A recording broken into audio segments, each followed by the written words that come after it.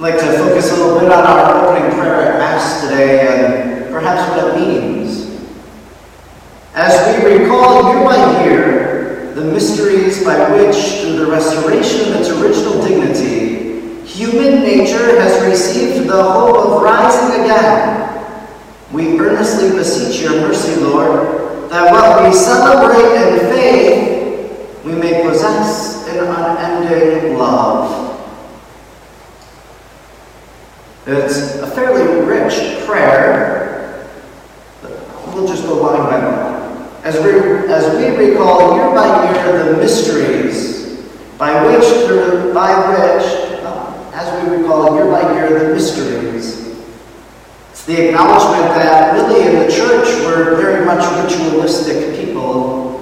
We do the same things over and over and over again every single year. Every single day, every single week, every single day, the same thing of the Mass, the pattern of the Mass. Go to a Protestant church and you'll see that, especially maybe a non-denominational, but each week their service, their worship might take a different flavor. They might do something different. But when you come to a Catholic Mass on Wednesday, April 22nd, or on a Sunday, or on Christmas, you know what you're going to get. The opening psalm, that penitential rite in which we acknowledge our need for forgiveness. We sing the glory to God. We have our opening prayer. Then we hear from the Word of God, and then there's homily. Then we go into the liturgy of the Eucharist. So we know week in and week out. And so the same thing with the church calendar. It's the same thing. Every day, for the most part, has some sort of person that we honor, some saint that we recognize. So that we have the same words and the same prayers. Sunday Masses, we're on a 3-year cycle, so come to church 3 years, come to church again the next 3 years, you'll hear the same readings. As we recall year by year the mysteries, every year we remind ourselves of the fact that Jesus rose from the dead. Year by year, we remind us, we do that.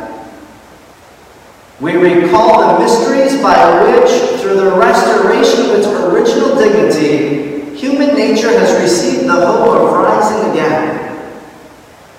The idea of original dignity is one that finds roots in the book of Genesis, in the creation story, that God created Adam and Eve to have an original innocence, an original holiness, an original dignity. But because they rejected it, then we got something called original sin, the disobedience towards God, by which, through the restoration of its original dignity. So year by year, we recall the fact that because Jesus was born on Christmas Day, suffered and died on Good Friday, because he rose again on Easter Sunday, we've received the hope of the restoration of original dignity, of original holiness, of original innocence, that God, through his Son Jesus, has restored all things in Christ. And so now our life has been restored by the power of Jesus. That human nature has received the hope of rising again. What was the first rising in the Old Testament? And again, Adam and Eve.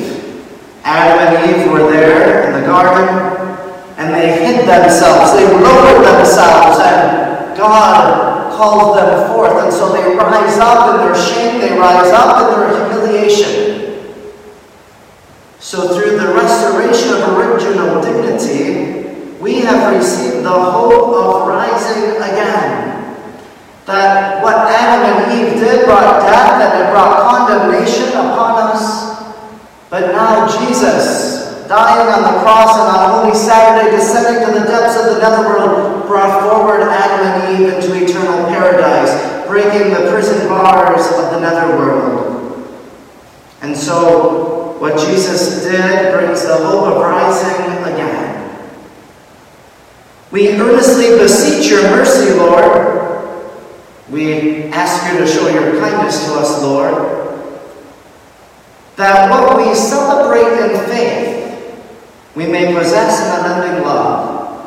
That what we celebrate in faith, the fact that Jesus rose from the dead, that we believe he walked among his disciples for 40 days after the resurrection, that he conquered the grave, that as we celebrate that now in faith, may we possess it in unending love.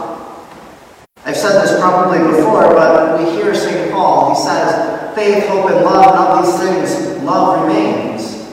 It's really because in this life what we need is faith. And that's what John in the Gospel today says. For God so loved the world that he gave his only begotten Son, so that those who believe in him might have eternal life. So we have that faith in eternal life. But once we close our eyes in death, and we open them in eternal life, we no longer need faith because faith is fulfilled. We have hope. We have hope in eternal life. We have hope in God's mercy. But when we close our eyes in death and open them again, we don't need that hope any longer because hope is fulfilled as we see Jesus face to face. Faith, hope, and love, and of these things, love remains because we love God right now. We love the God that we cannot see, the God invisible. But then when we close our eyes in death and open them in the kingdom of heaven, well, we're caught up in the love of God forever. That heaven is all about loving God. So that what we celebrate in faith, what we believe right now, what Jesus has done by restoring original dignity and giving us the hope of rising again, as we celebrate that in faith, we ask for the mercy to possess it in unending love. For that's what eternity is. It has no beginning and it has no end. That we will have unending love for God.